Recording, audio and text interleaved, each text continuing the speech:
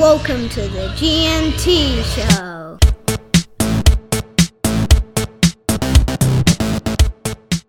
All right, welcome everyone to another G&T show. This week we are talking about week 1 of the NRL. It's back, baby, it's back. And once again, I am joined by my host with the most, a man who this week has launched, or actually is at the end of one of the greatest campaigns to sell real estate in the middle of a flood event, G.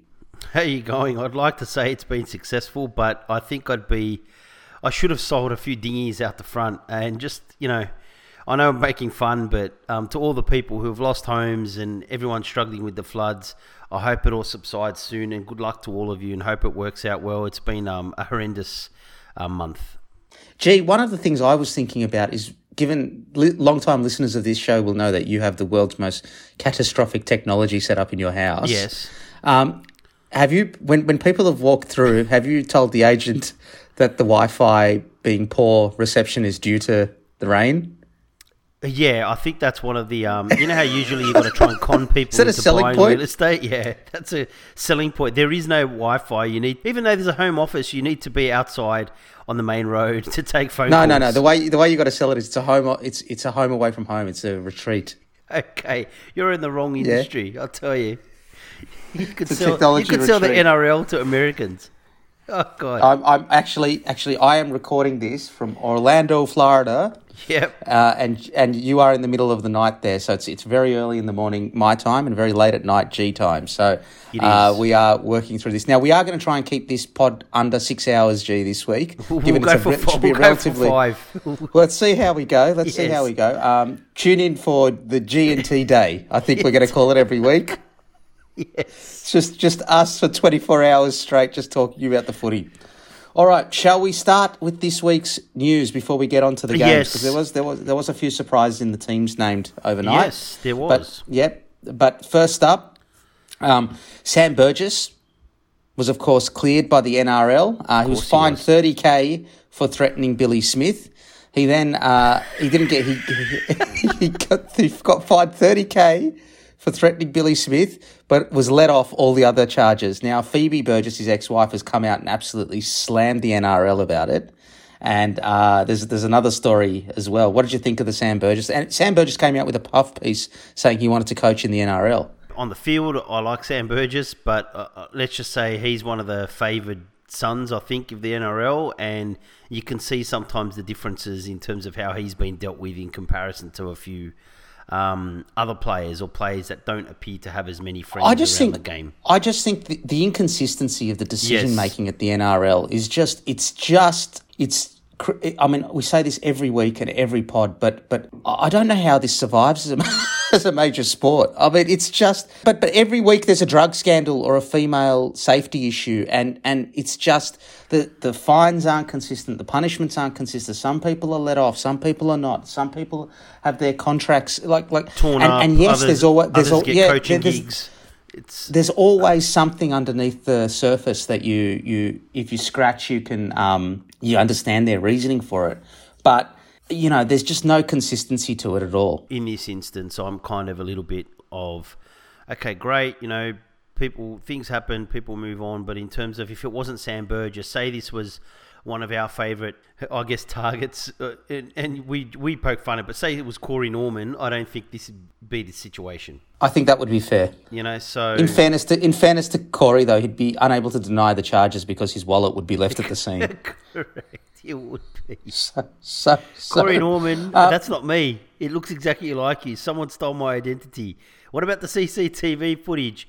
It was doctored. And your car, and your wallet. It was the Russian. And the fact that we found you on the premises. Yes. It was my doppelganger. Yeah, of course. That's what I think about that. The next story that I wanted to cover off was, I don't know whether you read it, the Dane Cordner Jacob Saifidi incident in the paper. No. Oh, it's good that I was able to keep track of the NRL news from America. It's good that you were all over it this week, G. Didn't this happen last year? Yes, but he actually won the...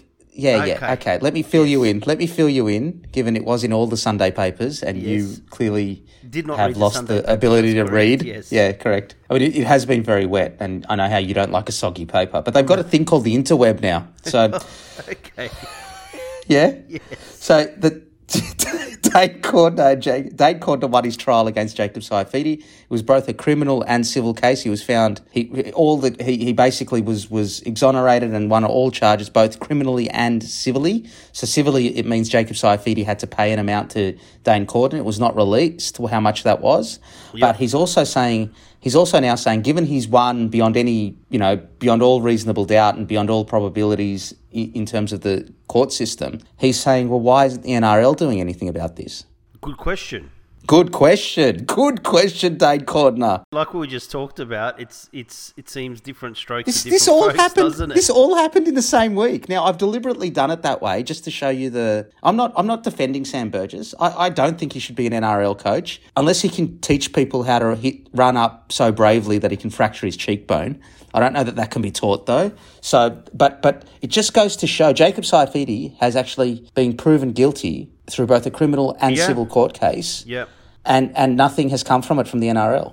I mean, if he'd threatened Billy Smith, though, he would have had the book thrown at him. Right. So Billy Smith plays for the Roosters. So but I know I'm joking, but you're not allowed to make Roosters jokes. You are not allowed to make Roosters. No. No. Just smacks of the hypocrisy and the inconsistency, right? It's so dependent on who the player is, or whatever part of their career they're in, or if they've got a lot of backup within the NRL and the sort of the network that seems to operate within. I just think the inconsistency is crazy, and you're dealing with people's careers and things, right? Like, it's not like you're suspending them for a day, a week or so. There's pretty harsh punishment sometimes dealt out, and other times there isn't. I mean, it's just, I don't know. And part of it is also the media clamour for punishment. If the media clamours long enough and loud enough, the NRL will act on whatever player, regardless of how minor the indiscretion is. And if they kind of don't say anything, they sort of seem to, I wouldn't say brush it under the carpet, but just sort of move on. I don't think it's the media clamour. I think if anyone emails Peter V'landys personally. Of course it is. The media's been, social media's been asking me to act. It's like one email. Yeah, but correct. I have... From G. In the past, people have been fined $100,000 because the media's been in uproar about what is an absolutely minor indiscretion, and in comparison to some of this stuff, and like Dane Cordner said, some of it just... You mean like Coffs Harbour and salary cap scandals? No, I mean, like, I still feel sorry for the whole Marcelo Montoya thing. The guy was a fringe first grade and got fined like $50,000 for basically vomiting at an end of year, because it was in the media and isn't about a Bulldogs thing. I just thought, God, that's a harsh punishment. Yes, it is a Bulldogs thing. You won't have to worry about it anymore, given you've got Phil Gould there. Correct. You'll be the darlings That's right. of the Now league. it'll be okay. But, I mean, if that happened to any player, I'll be like, why is that such a harsh punishment for something that's so minor? And something like this, it's like, hey, don't worry, let's just move on. Let's go to week one. I do love how the recesses of your mind goes to pick an analogy and picks 2013 era Bulldogs story. No, this was only a couple of years ago, and I remember there was a big, quite a distinct debate and quite different sides taken by News Limited and Fairfax or Andrew Webster at the time. That's right. That's just normal. That's just the way our media landscape is. So, in unsurprising news. The NRL Women's was a massive ratings winner, doubled the AFL Women's ratings on Fox, which I've been bleeding on about this for 2 years. This is where the growth's going to come from. Very impressive. This is where the growth's going to come from. Yeah. And Peter V'landys was interviewed about this, and I love his response. I do love the man. He is my grandfather. He goes, it's unsurprising. It's a much better sport than the AFL Women's. That is Peter V'landys all up. And he goes, that's not just a female thing. The men's rugby league's much better than the AFL men's too. Great. Okay. So why, Peter, is it that the AFL seems to get more money and better deals than the NRL from the TV networks?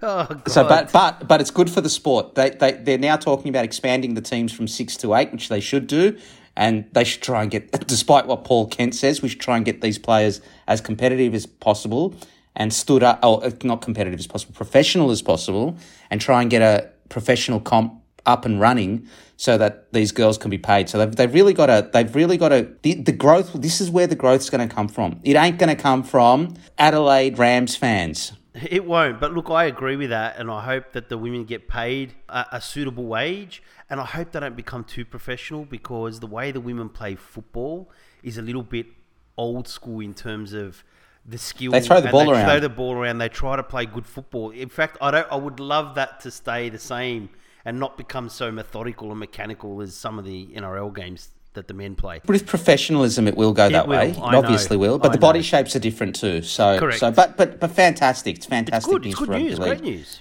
Now, the NRL also cancelled its official season launch. Gee's looking at me like I didn't know any of these stories. I did know that one. Yes. You knew one story.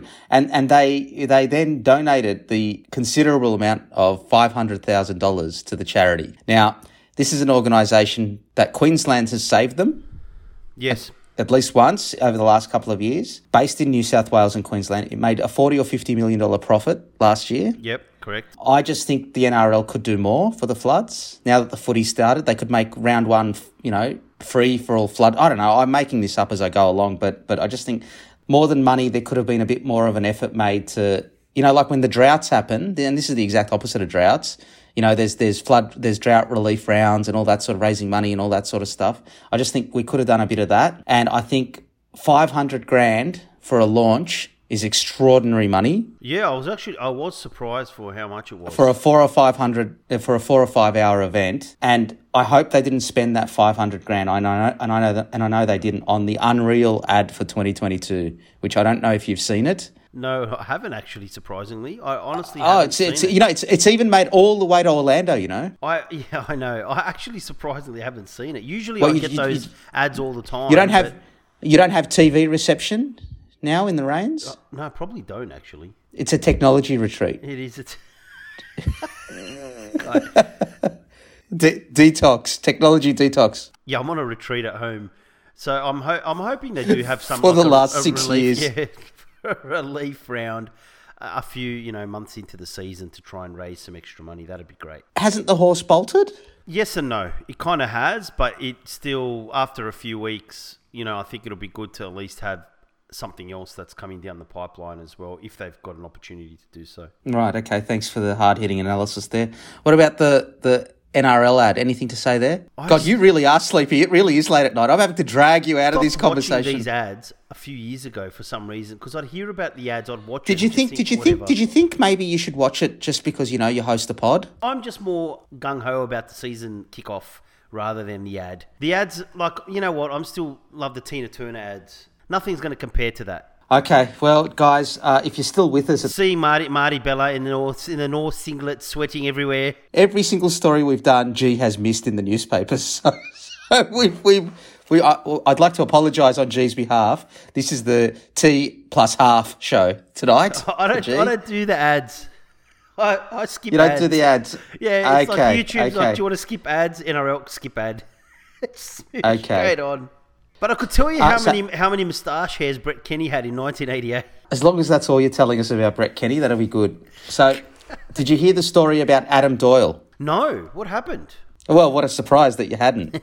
I can't believe you're in Orlando keeping up with the gossip. Yeah, keep on going. I can't believe I do this. We host an NRL show. You've gone overseas with no NRL coverage and you're like, gee, this is what happened. And I'm like, really? Oh my God. Unbelievable. I need to check the gossip pages more. Go. It's not the gossip pages. It's you just got to, Daily Telegraph, Sydney Morning Herald, that's it. No, I've just read a couple of puff pieces from the NRL talking about the rise of the Bulldogs, and now everyone's complaining that the salary cap's being cheated. Oh, Jesus Christ. Of course the salary cap's being cheated.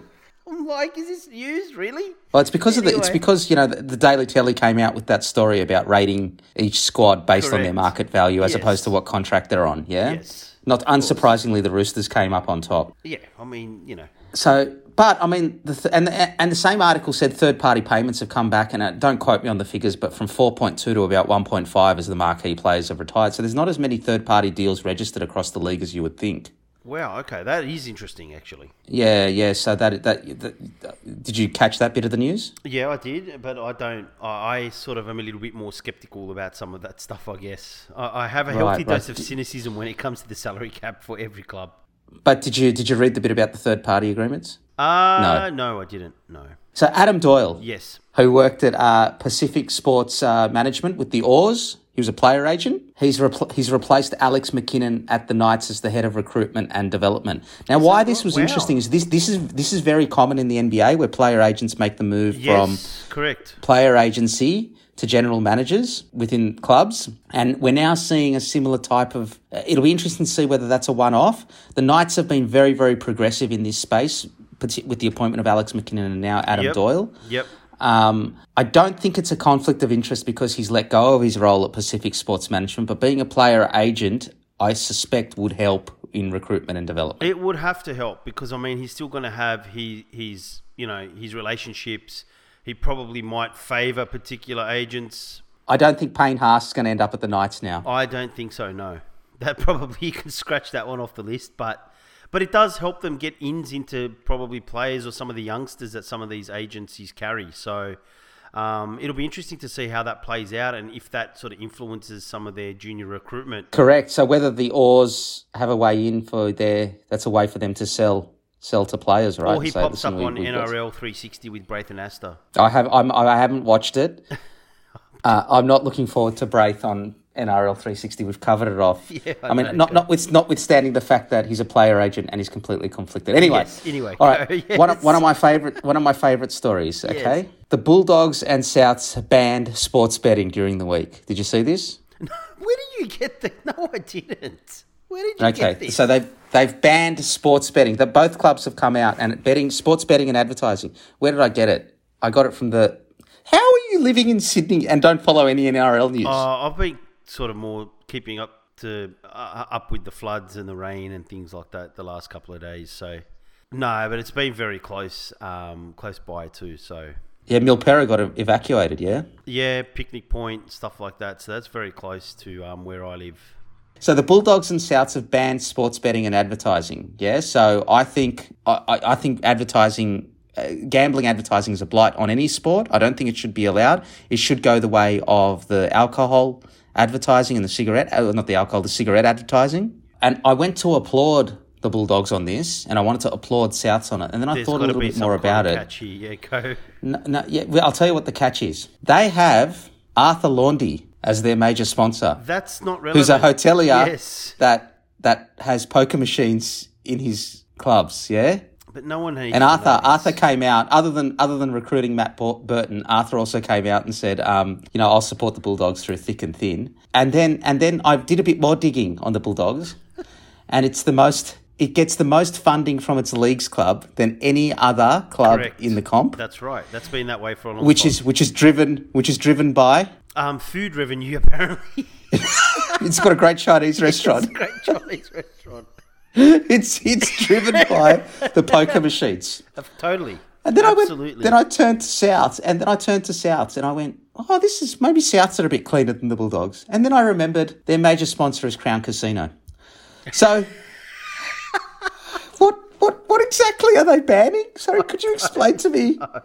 What are they? Sorry, just slow it down for me. I know. Do it for the dummies like me first, yeah? So what exactly... We're coming out in a stand against sports gambling and advertising gambling, but it doesn't count for all these 237 deals that we've already done. Correct, that's right. It's as of tomorrow. It's an extraordinary story. That actually is darkly humorous, I have to say, that story. It is. Shouldn't laugh, but I mean, especially the Bulldogs have been traditionally lower socio-economic area, and traditionally had one of the highest poker machine revenues. Oh, it probably still does. I mean, given that it's some years it's gotten up to $6 million from the leagues club. Yeah, and I know why. I'm a football club member. The reason is that's quite deliberate. Why it's done that way, so that it's done that way because the Chinese restaurant, the profits from the Chinese restaurant have to be. Yes, it's such a popular restaurant that the profits have to be put in somewhere, so they go to the football club. Correct. They're reinvesting it back into the football club and the community. Yeah, that's a constitution thing, actually. So the Chinese restaurant is no. So all profits from the Chinese Wangs. Is it in the constitution? Wangs under the Wangs clause. I think it's called Dynasty Chinese Restaurant. Yeah. Okay. The NRL has appointed leading silk Brett Walker to investigate the New South Wales Rugby League board election. Now, Brett Walker defended Cardinal Bell, and he's now investigating the board election. But then the New South Wales Rugby League came out with a... Have you followed this news? No, I haven't actually even heard about this. Okay. It's good that you... I mean, at this point, why don't we just get a dipping bird in to do this show? I think at this stage we are. Let's just move on to the game, shall we? Go. But the New South Wales Rugby League released. I love this story Hearing too. about this stuff because I'm like, what the fuck? How did this happen?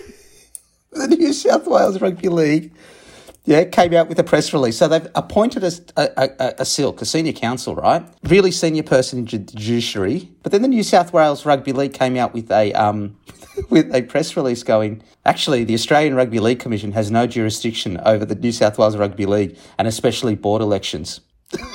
So it'd be like me knocking on the door of the NRL and going, I want to investigate your commission elections. Great. It's just, do you think someone at the NRL, Andrew Abdo, if you're listening to this, I'm sure you've got a lawyer on staff. Perhaps prior to announcing the investigation and appointing the judge to oversee the investigation, perhaps you should check whether you've actually got jurisdiction over, I don't know. It doesn't seem like too far a stretch to just run it past your legal team and just go, hey, I'm thinking of doing an investigation. What do you guys think about this? And the lawyer looks at it and goes, 24 hours later and goes, I wouldn't make that announcement because you've got no jurisdiction over this. This explains exactly why Peter V'landys, the dream team of V'landys and Abdo, is great for rugby league and also bad for rugby league at the same time.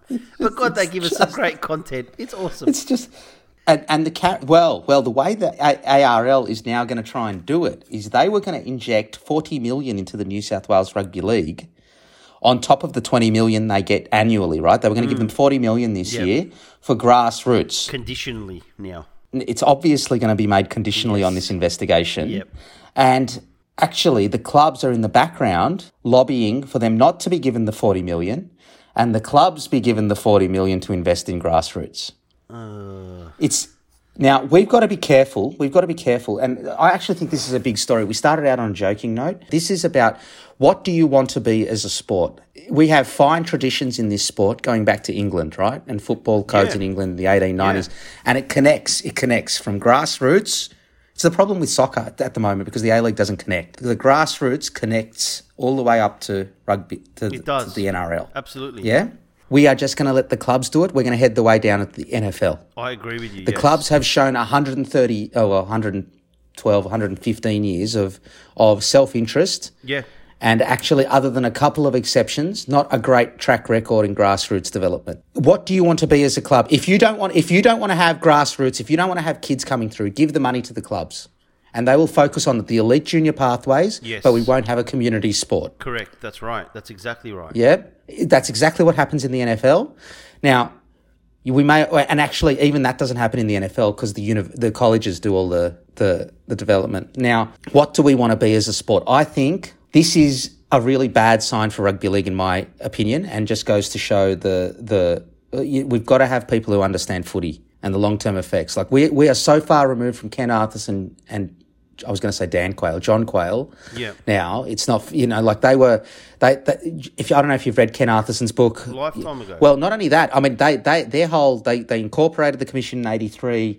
They had the Winfield Cup and the Tina Turner campaign and all that sort of stuff. But all of that was done with the clubs being dragged kicking and screaming. They didn't want to spend the money on Tina Turner. They wanted to invest it in the clubs. They didn't want to incorporate the league and keep going with the Sydney-based competition. So the clubs have a very long history of being very myopic. And if you give them the 40 million and that's the way we're going to go, that is not a path to growing the game. I totally agree, mate. You look at even just around all the 80s of Super League stuff, you look at the behaviour of some of the clubs. A lot of the time the fans were superfluous. It was all about what we think is the best for the club, but without really worrying about fans, juniors, nothing. It was just like whatever was the flavour of the year or whatever. As much as we love our teams and the clubs, they're going to, like you say, put it into their own junior pathway specifically to help their own club. It's not going to be a wider rugby league community project, for example. So I don't think... I would hope that that's not the way to go because it needs to be broadened. The whole community needs to be brought back into the game. I think we've lost a lot of that. I really do. I agree with that. Now, I'm not going to cover the coaches' survey that Michael Caragianis ran, and I'm not going to cover Souths and Latrell with getting into a push and shove with Jacob Host at training. This stuff happens at training all the time. Both are non-stories. Right? I don't think there was anything in either of them. But one story that I think you will be interested in, the NRL couldn't get the judiciary changes in for round one. So they're just going to make it on round 3 or at Magic Round like they did mid-season. last year? Of course they are. Mid-season. So Magic Round is exactly what occurred to me as well. This has got all the hallmarks of a clampdown coming around Magic Round. Awesome. I don't mind. If we're there and people are getting sent off every 20 minutes and getting sent to the Symbion, I'm all for it. It was great drama. Ridiculous, but great drama. Affect the on-field play. It's the off-field judiciary stuff. Oh, God, far out. I love it. We can't bring it in for week 1, so we'll do it in week 12. Like, well, I mean, again, I don't know who's looking after the football. How about this as an idea? You didn't make it for week 1. That's okay. These things are complex. And I actually like the judiciary process, despite all the bleeding from the coaches. Yep. Up until the last 3 months. I mean, the discretionary decisions being made by head office are ridiculous. But anyway, like people being able to concurrently serve suspensions and all that sort of stuff is ridiculous. But that's not the judiciary. That's not the process. That's someone at head office making that decision, right? But I get it. You didn't make it for round 1, but you know what? Do it for next year. Exactly. I was going to say, you're halfway through the season, you change the rules so that the season's kind of impacted. NRL all over. Fantastic. So we'll move on to week 1? Round 1. Let's move on to week 1. So we'll get through this. Well, yeah, we will. We'll get through this pretty quickly. Round 1 kicks off Thursday, March 10th at Bluebet Stadium. The Panthers versus Manly. What a cracking first game. Now, last weekend, the Panthers were $1.58 and Manly were $2.35. Okay, before the teams were named. Okay, so Penrith were the favourites. Correct. Yeah. Now Penrith because Manly's got a host of injuries, right? Yes. As well. But Nathan Cleary's out. And Nathan Cleary's out, and that has moved the line from the Panthers have gone from $1.58 to $1.95. Yep. And the Sea Eagles have come in from $2.35 to $1.85. Yep. Well, the pretty much. I mean, look, to be honest, the Sea Eagles have named a pretty full strength side.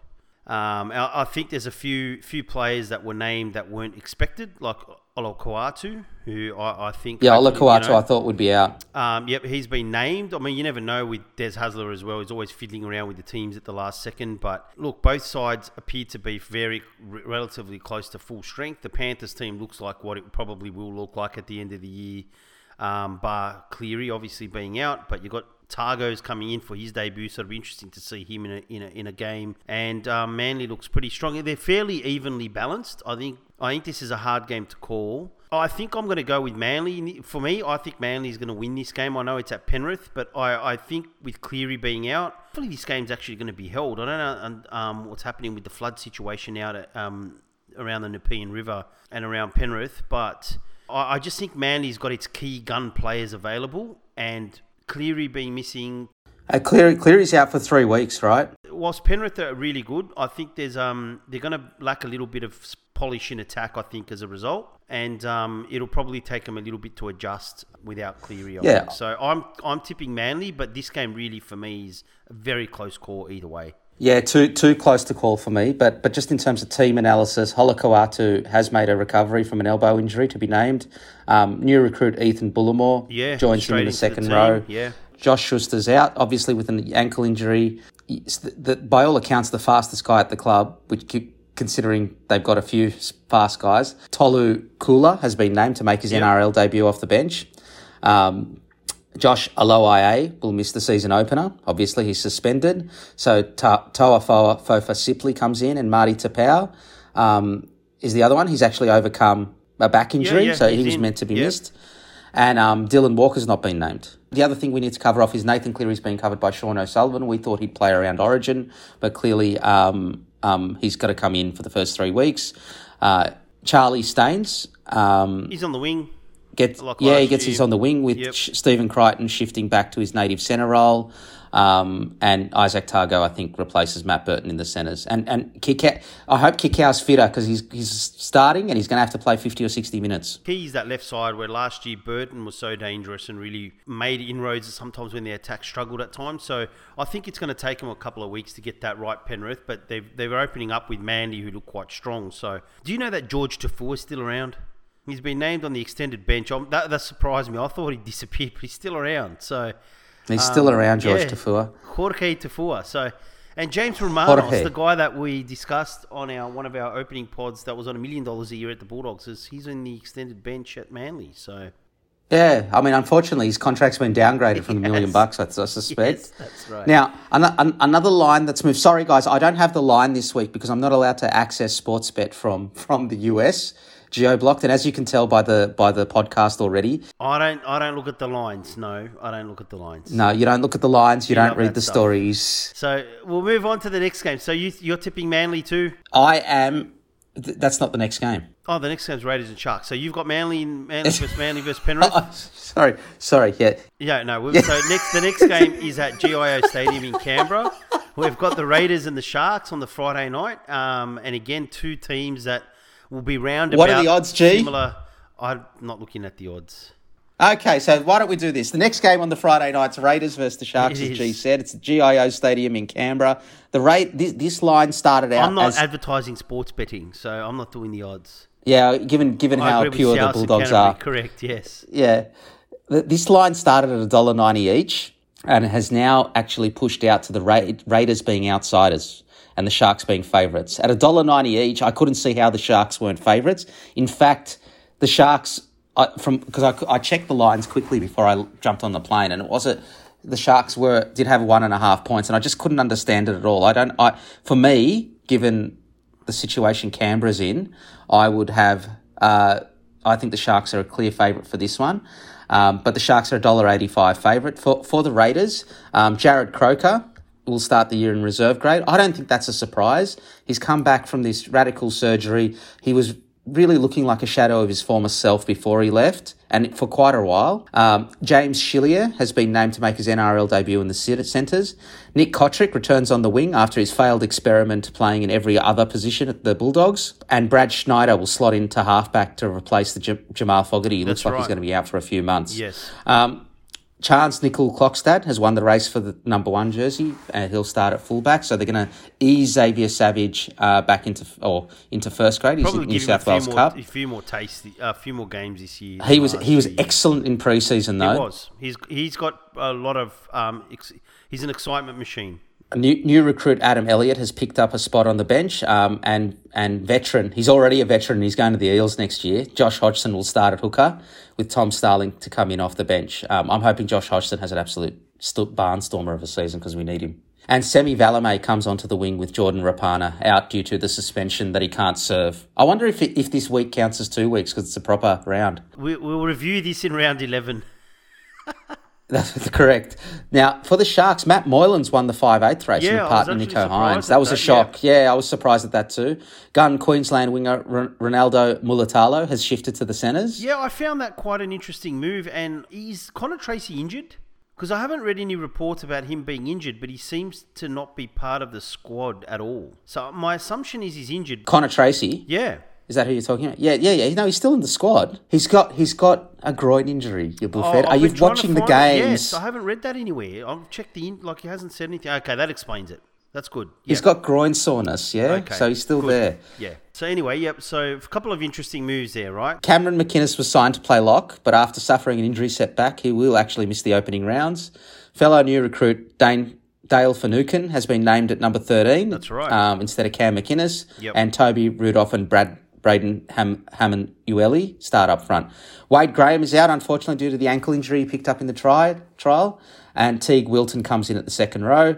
Andrew Fafita has picked up a spot on the bench. He's back after an impressive pre-season. And so is the main man, Aidan Tolman. So he's on the bench too. I'm tipping the Sharks. I look at Canberra, and this goes back to what we said earlier. They've got a new halfback there, Brad Schneider. There's James Schiller in the centres, Tomoko. I think they've got, their forward pack looks quite strong and mobile. The Raiders, and like we said, they've got a solid bench. I just think the Sharks look a little bit too, I would say, potent in the backs. I just think they've got a little bit more attack in them. And to me, the forwards match up quite well with the Raiders. And I just think they're going to be a little bit too good, the Sharks. And I think Hines at halfback, allows him to sort of float around the field and play like he sort of did at Melbourne a little bit. And I just think the Sharks have got a little bit too much razzle-dazzle for the Raiders. Yeah, I agree. I think the Sharks will win. And I didn't give you I agree with you on the first game as well. I do think Manly will win. Yeah. All right, let's move on to the second game on Friday night, which is the Broncos versus Souths blockbuster. It was meant to be Adam Reynolds playing against his old club. That was why it was scheduled for round one. Adam Reynolds, of course, along with Tyson Gamble, are both unavailable due to COVID protocols, as are Corey Pay and Kobe Hetherington. So the halves combination is, unsurprisingly, Billy Walters and Albert Kelly. Now, there was a lot of reports during the week, and I know you didn't read them because, you don't have any connection to the outside world. There were reports that Corey Oates would miss out on selection, but he is in the starting side with young gun Selwyn Cobo snatching the other wing spot. Thomas Flegler and one-game rookie Brendan Piakura won't play in round one due to suspensions. Correct, yeah. And Keenan Palacia comes in at prop for Flegler.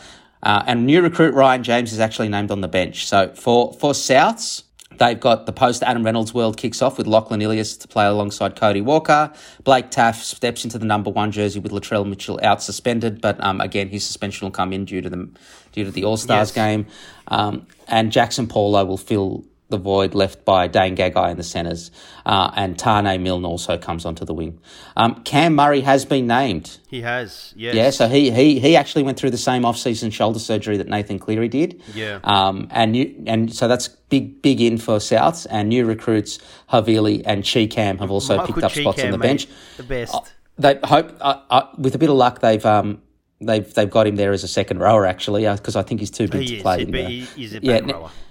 Now, the Broncos are $3.75 outsiders and the Rabbitohs are $1.28. I don't propose we spend much time on this game because I can't see a path to the Broncos winning. I think they'll be competitive. I think they'll be competitive. I was going to say, I think they'll be competitive. Because they were competitive against Para first up. Yes. So they'll be there till the 60-minute mark, and then I think Souths will run over. Yeah, and to be honest, mate, like their team now, I know they're quite young in the forwards, but they've got Payne Haas. But some of their forwards now, the Payne Haas, and they've got Kurt Capewell to give them a little bit of that experience. But they've got too many injuries. I don't think they can beat Souths without Adam Reynolds. They'll be competitive. A lot of their players now are kind of veteran first graders, but I think Souths with Cody Walker and still that left-hand attack with Alex Johnson, I don't think the Broncos defensively are going to be able to match that.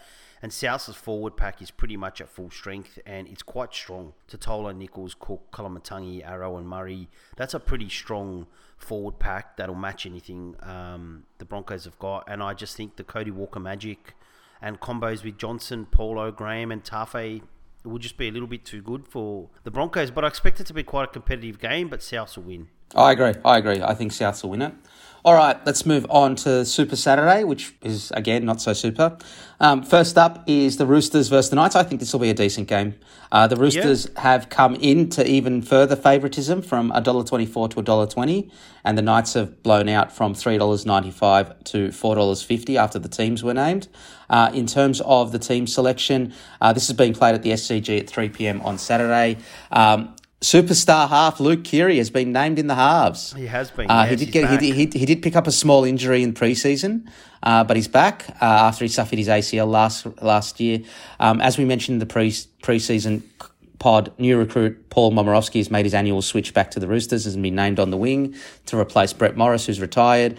Billy Smith has overcome his shocking verbal abuse at the hands of Sam Burgess, and he's been named on the wing to replace the other Morris. Sam Verrills is out suspended, so Connor Watson will play hooker. This is what Connor Watson can do, with Drew Hutchinson coming onto the bench, and Lindsay Collins returns from an ACL injury in the starting pack, with Siasia Takihoho being named on the bench. By all reports, Sam Walker will be the goal kicker. Now, in terms of Newcastle, Kalen Ponga is the new captain, and new recruit Adam Clune formed the new look halves in the spine. There's a new spine there with Adam Clune and Jay Clifford, and Chris Randall's the hooker to replace Jaden Brayley, who's out for. That's a big out for them. And Kurt Mann has been named at lock. He's the new Connor Watson. He's the new Connor Watson, and he'll celebrate his 150th game. Man's move to number 13 comes as why do I always get this wrong? Sue sits out round one due to suspension. Daniel Saifidi is out. He's got a fracture in his left tibia. So his brother Jacob and David Clemmer make up the starting pack. Phoenix Crossland has the bench utility role, while Leo Thompson has also been named to make his debut. Dane Gagai's back for the Knights, and Dom Young has been named on the wing as Heimel Hunt recovers from a knee injury. I think the Roosters will get this. I think the Roosters will get it, but I think the Knights will be competitive, though. I think so. I mean, Lloyd, you're pretty much talking about their full-strength backline now. We're Young coming through another second year in first grade, Ponga, Gagai, Bass, Tuala, Clifford and Clune. I think that was a backline that was extremely poor in attack last year. It is. I think another year, will help them. I think having Clifford and Clune will make a difference, to be honest. I think the Knights... Having said that, we've spoken about Adam O'Brien as the coach, but I think the Roosters defensively are going to be too solid. Like, I look at the Roosters in attack, and Billy Smith and Momorowski, I think they're really solid and really good defensively and good players, but they don't have that, acceleration or speed in attack for the Roosters to blow the Knights away. I think they're solid finishers, they're fantastic defensively, and I just think the Knights won't be able to pierce the Roosters' defence, and the Roosters will just be too strong. But I don't see it being a flogging, to be honest. But I think you basically got both teams almost at full strength. This is a good test. I only think there's going to be one flogging this round, actually. I think the rest of the games are quite competitive. I think this will be competitive. I think the Knights, it'll be good. It's a good first up test for them to see how they match up to really one of the favourites in the comp. Roosters to win, but I think it'll be a decent game. But Roosters a little bit too classy. Strong side. I agree. So next game on Super Saturday, and I think this will be a good game, is the Warriors versus the Dragons at Sunshine Coast Stadium. The Warriors started the week out $1.80 favourites, but after the teams were named, both teams are even money bets at $1.90. For the Warriors, I've gone too far ahead. For the Warriors, Sean Johnson makes his return to the Warriors lineup, partnering with your favourite person in the world, Cody Nikorima. Correct, that's right. Chanel Harris-Tavita will play fullback because Reece Walsh is out suspended. Aidan Fanua-Blake continues on as skipper, while Tohu Harris is out with a knee injury. Bunty Afoa will be the other starting prop, given Matt Lodge is out due to suspension. Yeah. Aaron Pene has been named on the bench to make his club debut. It might be Peen. Apologies if I pronounced that wrong. Young gun Viliami Vaila joins Rocco Berry to make up a new look centre pairing. I actually think Rocco Berry's got a lot of potential. Yep. And new recruits, Jesse Arthurs and Ash Taylor, have missed out on the 17, but have been named in the extended squad. For the Dragons, George Burgess hasn't been named. No. Neither has Tariq Sims. Correct. Yes, that's right. So Jack Bird and Jaden Sewell will start in the second row, with new signing Jack Gosiewski getting a spot on the bench. Griffin has named Tyron Sloan, Amone and Cody Ramsey to feature. So it's quite a young back line. 19-year-old Amone will slot into the halves with Ramsey on the wing. Blake Laurie will start at prop with Francis Mollo on the bench alongside Josh Kerr. New recruit Moses Mbai slots into the utility role. And while Moses Sully will join Zach Lomax to form a lethal centre pairing. Ben Hunt returns from his broken arm, and Josh Maguire will be forced to watch on the sidelines until round 6 due to a lengthy ban until the NRL changes the rules. Fuu Maiono is suspended until round 6, and he should actually he should be excommunicated, right? According to he should be 100%. I mean, that was dog act anyway. This is a tough game to call for me. It is a very hard game. Part of me, I actually like the look of both back rows. So do I. Well, I know not the back groups. It's like the preseason. I look at the team and I go, Saints are a really good side. I think Saints have a good. I'm tipping Saints because I think I'm tipping Saints too. They start the seasons off well. They do, and they've got a mixture of. They've got variety in their team. They've got speed with Sloan and Ramsey, but they've got a bit of power with Sully. Lomax is skillful. Ravalawa's, all power. Then you've got Amone, who's a far more dangerous player than, Corey Norman was last year. And then their back row with Bird, Sua, DeBellin, a little bit of everything. Kind of dangerous fringe runners, great defenders, and someone who can do a bit of ball playing. I like Saints' side. For me, it'll be interesting to see what the Warriors have this year. They've got a lot of, again, players like a Berry, a Nikorima, and a Sean Johnson that have got some magic, and it'll be interesting to see how they actually play and what style of football they play. Katoa, Curran, and Aitken are a pretty mobile back row. It'll be interesting to see if they're used well. And I like Wade Egan at hooker. I think he's a fairly good hooker, but let's see how the Warriors are going to play.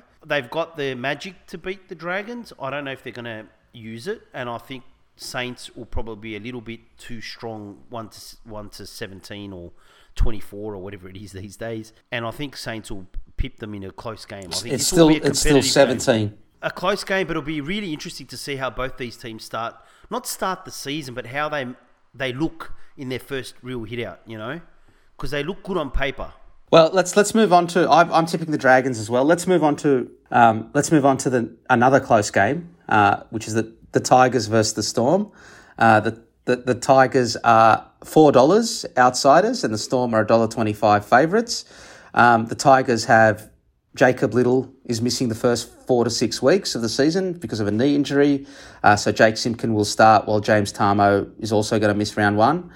He's also suspended. Gun fullback Dane Laurie is back in action after suffering a nasty ankle injury at the end of last season. The outside backs are set for some change this season with English recruit Oliver Gildart joining the club and will start in the centres alongside James Roberts. Highly with Adam, regarded, apparently. Highly rated. If he and Jackson Hastings are good, they could be better than I think, but they've got to carry, particularly when Adam Duahi comes back. But let's hope that's the case for Tigers fans. And Tommy Talau's also sidelined, right? So Ken Marmolo and David Norfoluma will start on the wings. David Norfoluma, who apparently was ropeable, that he wasn't part of the 200 people match selected as captain. I don't think he's a very popular player at the Tigers, David Norfoluma, particularly after some of his comments blaming his teammates for defensive frailties, given his defence on the wing. Kapoa is also sidelined. They've got a lot of injuries, right? Jackson Hastings, yeah. So Joe Offahengawi starts at lock. Tyrone Peachy's the number 14 utility off the bench. Luke Brooks is the starting halfback. Luke Garner earns a spot on the bench. And I think really that's it for the Tigers. Ryan Pappenhuysen's back from an ankle injury. Full strength, pretty much. Yeah, pretty much. Nick Meaney is going to start. Interesting selection. I wouldn't have picked Nick Meaney to play 5'8" in the opening. Well, because Cam Munster's out. I know, with suspension. Yeah. And Cooper Johns has got an injury. Yeah, but it's still an interesting. Like I would have thought they would have put a younger half in there or something like that. Who else were they going to play? I would have thought Jaden Nikorima would have just slotted straight in as the 5'8". So it'd be interesting to see how Nick Meaney, one of my favourites, goes at 5'8" for the Storm. It's been a while since Jaden Nikorima has played. I mean, look, you look at their back line, that's a pretty strong back King line. will start at locks, and fellow recruit Xavier Coates, who scored on debut against the Warriors in the trial, replaces Addo Carr. Brandon Smith is available, because he served his one match ban during the All-Star game. Yep. So here's the hooker in place of Harry Grant. Well, yeah, he is, but I think he'll play number 13 this year. But Harry Grant's suspended, so that's why he's there. Tyron Wishart has got the utility bench. I'm looking forward to seeing how he goes in the season proper. And Jaden Nikorima, Trent Loiero, and Nelson Asofa Solomona fill out the bench. Tua Kamika is still also suspended in that game. I mean, the Storm are going to kill him. I think the Storm will come out firing. They've got Nick Meaney's at 5'8", but they've got a full-strength back line pretty much. That's going to be their back line they're going to ride with for the rest of the season, and they're just missing Harry Grant really in the forwards out of their forward pack. I mean, it's a loss, but they've got Brandon Smith to fill in, and Big Nelson's still there on the bench. For me, this is just how good are the Storm going to look with some of their newer players, how they're going to look. I think they'll blow them away, but also, like you said, how are Gildart and Hastings going to step up for the Tigers? And I know it's only the first game, but I think it's a test for the Tigers in this match. Are they going to get blown away, or are they going to hang in there and actually match it but just not quite have the quality? I think that'll be a decent sign, but a lot of this for me is how the Tigers' style is, how they're going to try and play, and just how some of the new recruits for Melbourne look. But I think Melbourne will beat them pretty easily. All right, I agree. Let's move on to the Sunday games. First up, it's the Eels versus Titans at Para Stadium. The Eels are basically full strength for this game. They are. For the Titans, AJ Brimson's back to partner Toby Sexton in the halves. Aaron Clark is going to play hooker. That's a weak spot for them, which we covered in the pre-season pod, which G will release mid-season. Correct. Like the NRL, I decided if it's not ready for round 1, I'll release it mid-season. When do you think the round 1 pod's going to get out? Probably, if we change the rules, probably by round 13. Okay, excellent.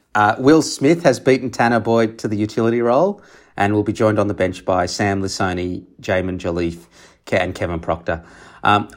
Isaac Liu also debuts for the club and will partner Fotuaika up front, and Jared Wallace has been named among the reserves, which was interesting. So he's basically been dropped, right? Yeah, pretty much. He's out of the 17. So, look, I think this will be a really close game, but I do think the Eels get up, but I do think this will be a very, very close game. This is a game amongst two top 8 teams from last year. Look, I think the Eels are going to win it. I look at their top like we say, they're top 17. They're top 17. I don't like. It's very settled. It's a very settled it's team. A settled team. I don't like when Bryce Cartwright's left off because I think he gives the Eels something different and gives them a different look. And I think Bryce Cartwright's been fantastic for Parramatta most of the time. But their backline looks quite strong. Who are you going to drop, though? Sean Lane was sensational in the trials. I guess it's what you want, like a Ray Stone brings you like solidity and he's quite a solid player. I just think they need... Oh, you mean on the bench? You don't mean in the starting lineup? On the bench. Side, oh, yeah. Right. Sorry, I thought you meant the starting lineup. No, I think their starting lineup's quite strong. They need Ray Stone there because of the hooker. He's the utility. There you go. And I think that's what it is. But like I look at Parra's... I'm interested to see Parra's backline, to be honest, with Simonson there and now Sean Russell and Penasini in a really settled first up hit out. And you're just looking for those combos and seeing how they look. Sean Russell getting space and...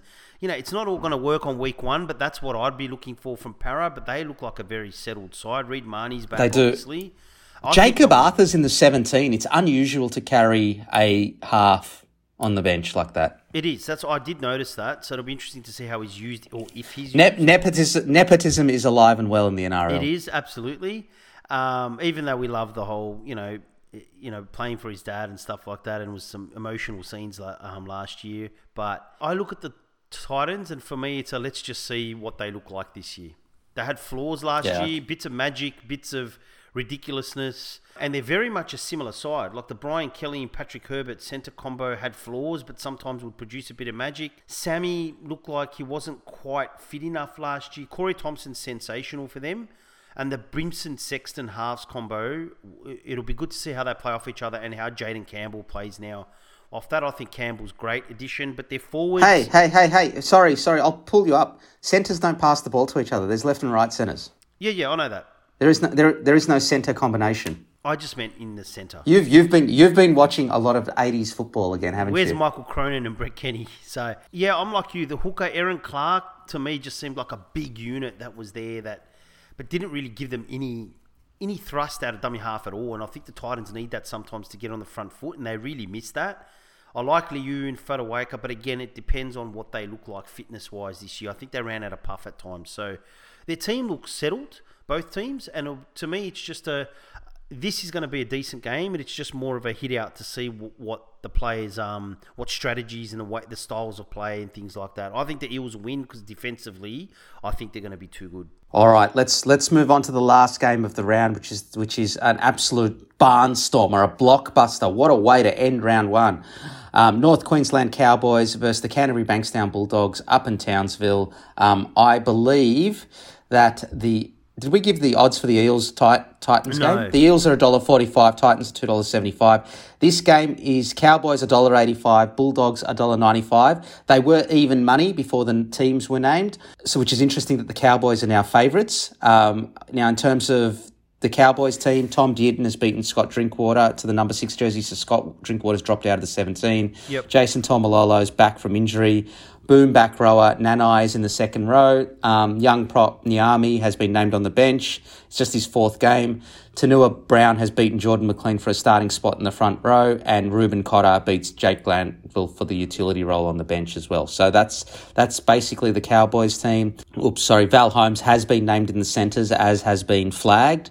So no surprise there. In terms of the Bulldogs, Matt Duffy, Josh Adokar, Brent Naden, Matt Burton, Paul Vaughan, Tavita Pangai Jr., Max King and Braden Burns all make their club debuts. Braden Burns has actually beaten out Aaron Shoup for the centre's position. And Jake Avarillo is the number 7, the halfback, alongside Burton. Cole Flanagan. Yeah, and Jeremy Marshall-King's obviously the hooker with Bailey Biondo Oto filling the utility role. Very close game, G. For mine, though, I actually think I feel like your team's better on paper, but given North Queensland are good at home, it's the opening game of the season, both coaches under pressure, I wonder if that's enough to get the Cowboys home. This is a hard one for me to pick. I agree with you. If I look at the names, I'll say, well, we've got a lot of experience there. There's a couple of gun names there, but I wonder, going up to Townsville, it's going to be 30 degrees, it's humid, North Queensland's playing at home. And you've played so badly in the trials. And we've been really bad in the trials. I think Aaron Schupp, who I felt like has been one of our better performers, has been dropped for Jaden Ockenbaugh, who's been relatively poor. And I can't understand that, to be honest. But there's also issues around the fringe of the ruck where Tavita Pangai and Jack Hetherington, they're props essentially in the modern game, playing on the fringes. For me, I think that's a weakness that the Cowboys can exploit. I just wonder if the Cowboys are going to be good enough to exploit that, if that makes sense, T. So, but they got the hammer. Val Holmes, I think, and Hiku are a really strong centre combination, and I don't think Burns and Naden are the type of players that are going to trouble them necessarily. They're good players in their own right, but I don't think they're elite to trouble them. I think Dearden and Townsend will be interesting to see who wins that halves battle, but the forwards, mate, Tuanoa Brown's a good player. I think the hooker's good, Hess, Tuamalolo. So there's a few players there you're looking for more. Are you taking the next step up? Like the Hesses, and is Tuamalolo going to be back? Jordan McLean's a great operator on the bench. I think on paper we've got the names. I just wonder, with preseason form, if we're going to have the attack to be able to trouble the Cowboys. And if we don't, I think the Cowboys have got enough class to hold us defensively, because if we don't offer much, and I think they'll have enough speed and a little bit of finishing ability to beat us. I'm probably tipping the Cowboys in a very close one. I'm going to tip the Cowboys in a close one as well.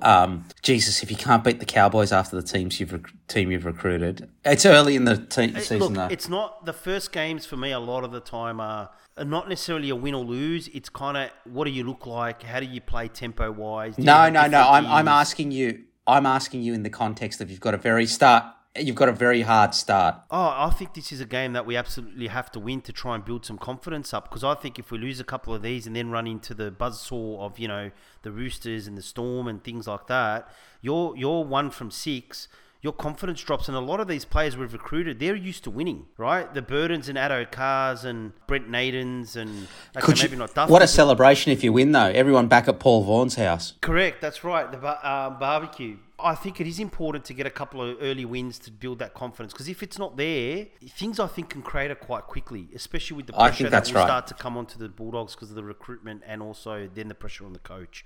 I agree. All right, well, that brings us to the close of the G&T show for this week. Round 1's upon us. It's exciting. It's great. It's good to have the footy back. I don't land back in Australia till Friday morning, so it gives me an opportunity to catch up on the Panthers-Manly game. G, thank you for joining us this week. Next week, it'll be the Dipping Bird and Tea show, where the Dipping Bird has done more preparation. The gossip Dipping Bird. It's not gossip. It's the news. G seems to think I'm trawling through websites and things like this. It's the Daily Telegraph and the Sydney Morning Herald. I'm still trying to catch up. Is Shaquille O'Neal and Anthony Hardaway still playing in Orlando? No, they're not. They're not. They retired 10 years ago, did they? Yeah. He's got a better 1-2 punch coming up. Just stick with the NBA. All right. We'll catch you next week, G. Safe trip back to you soon when you get back, and speak to you next week. See ya. Bye.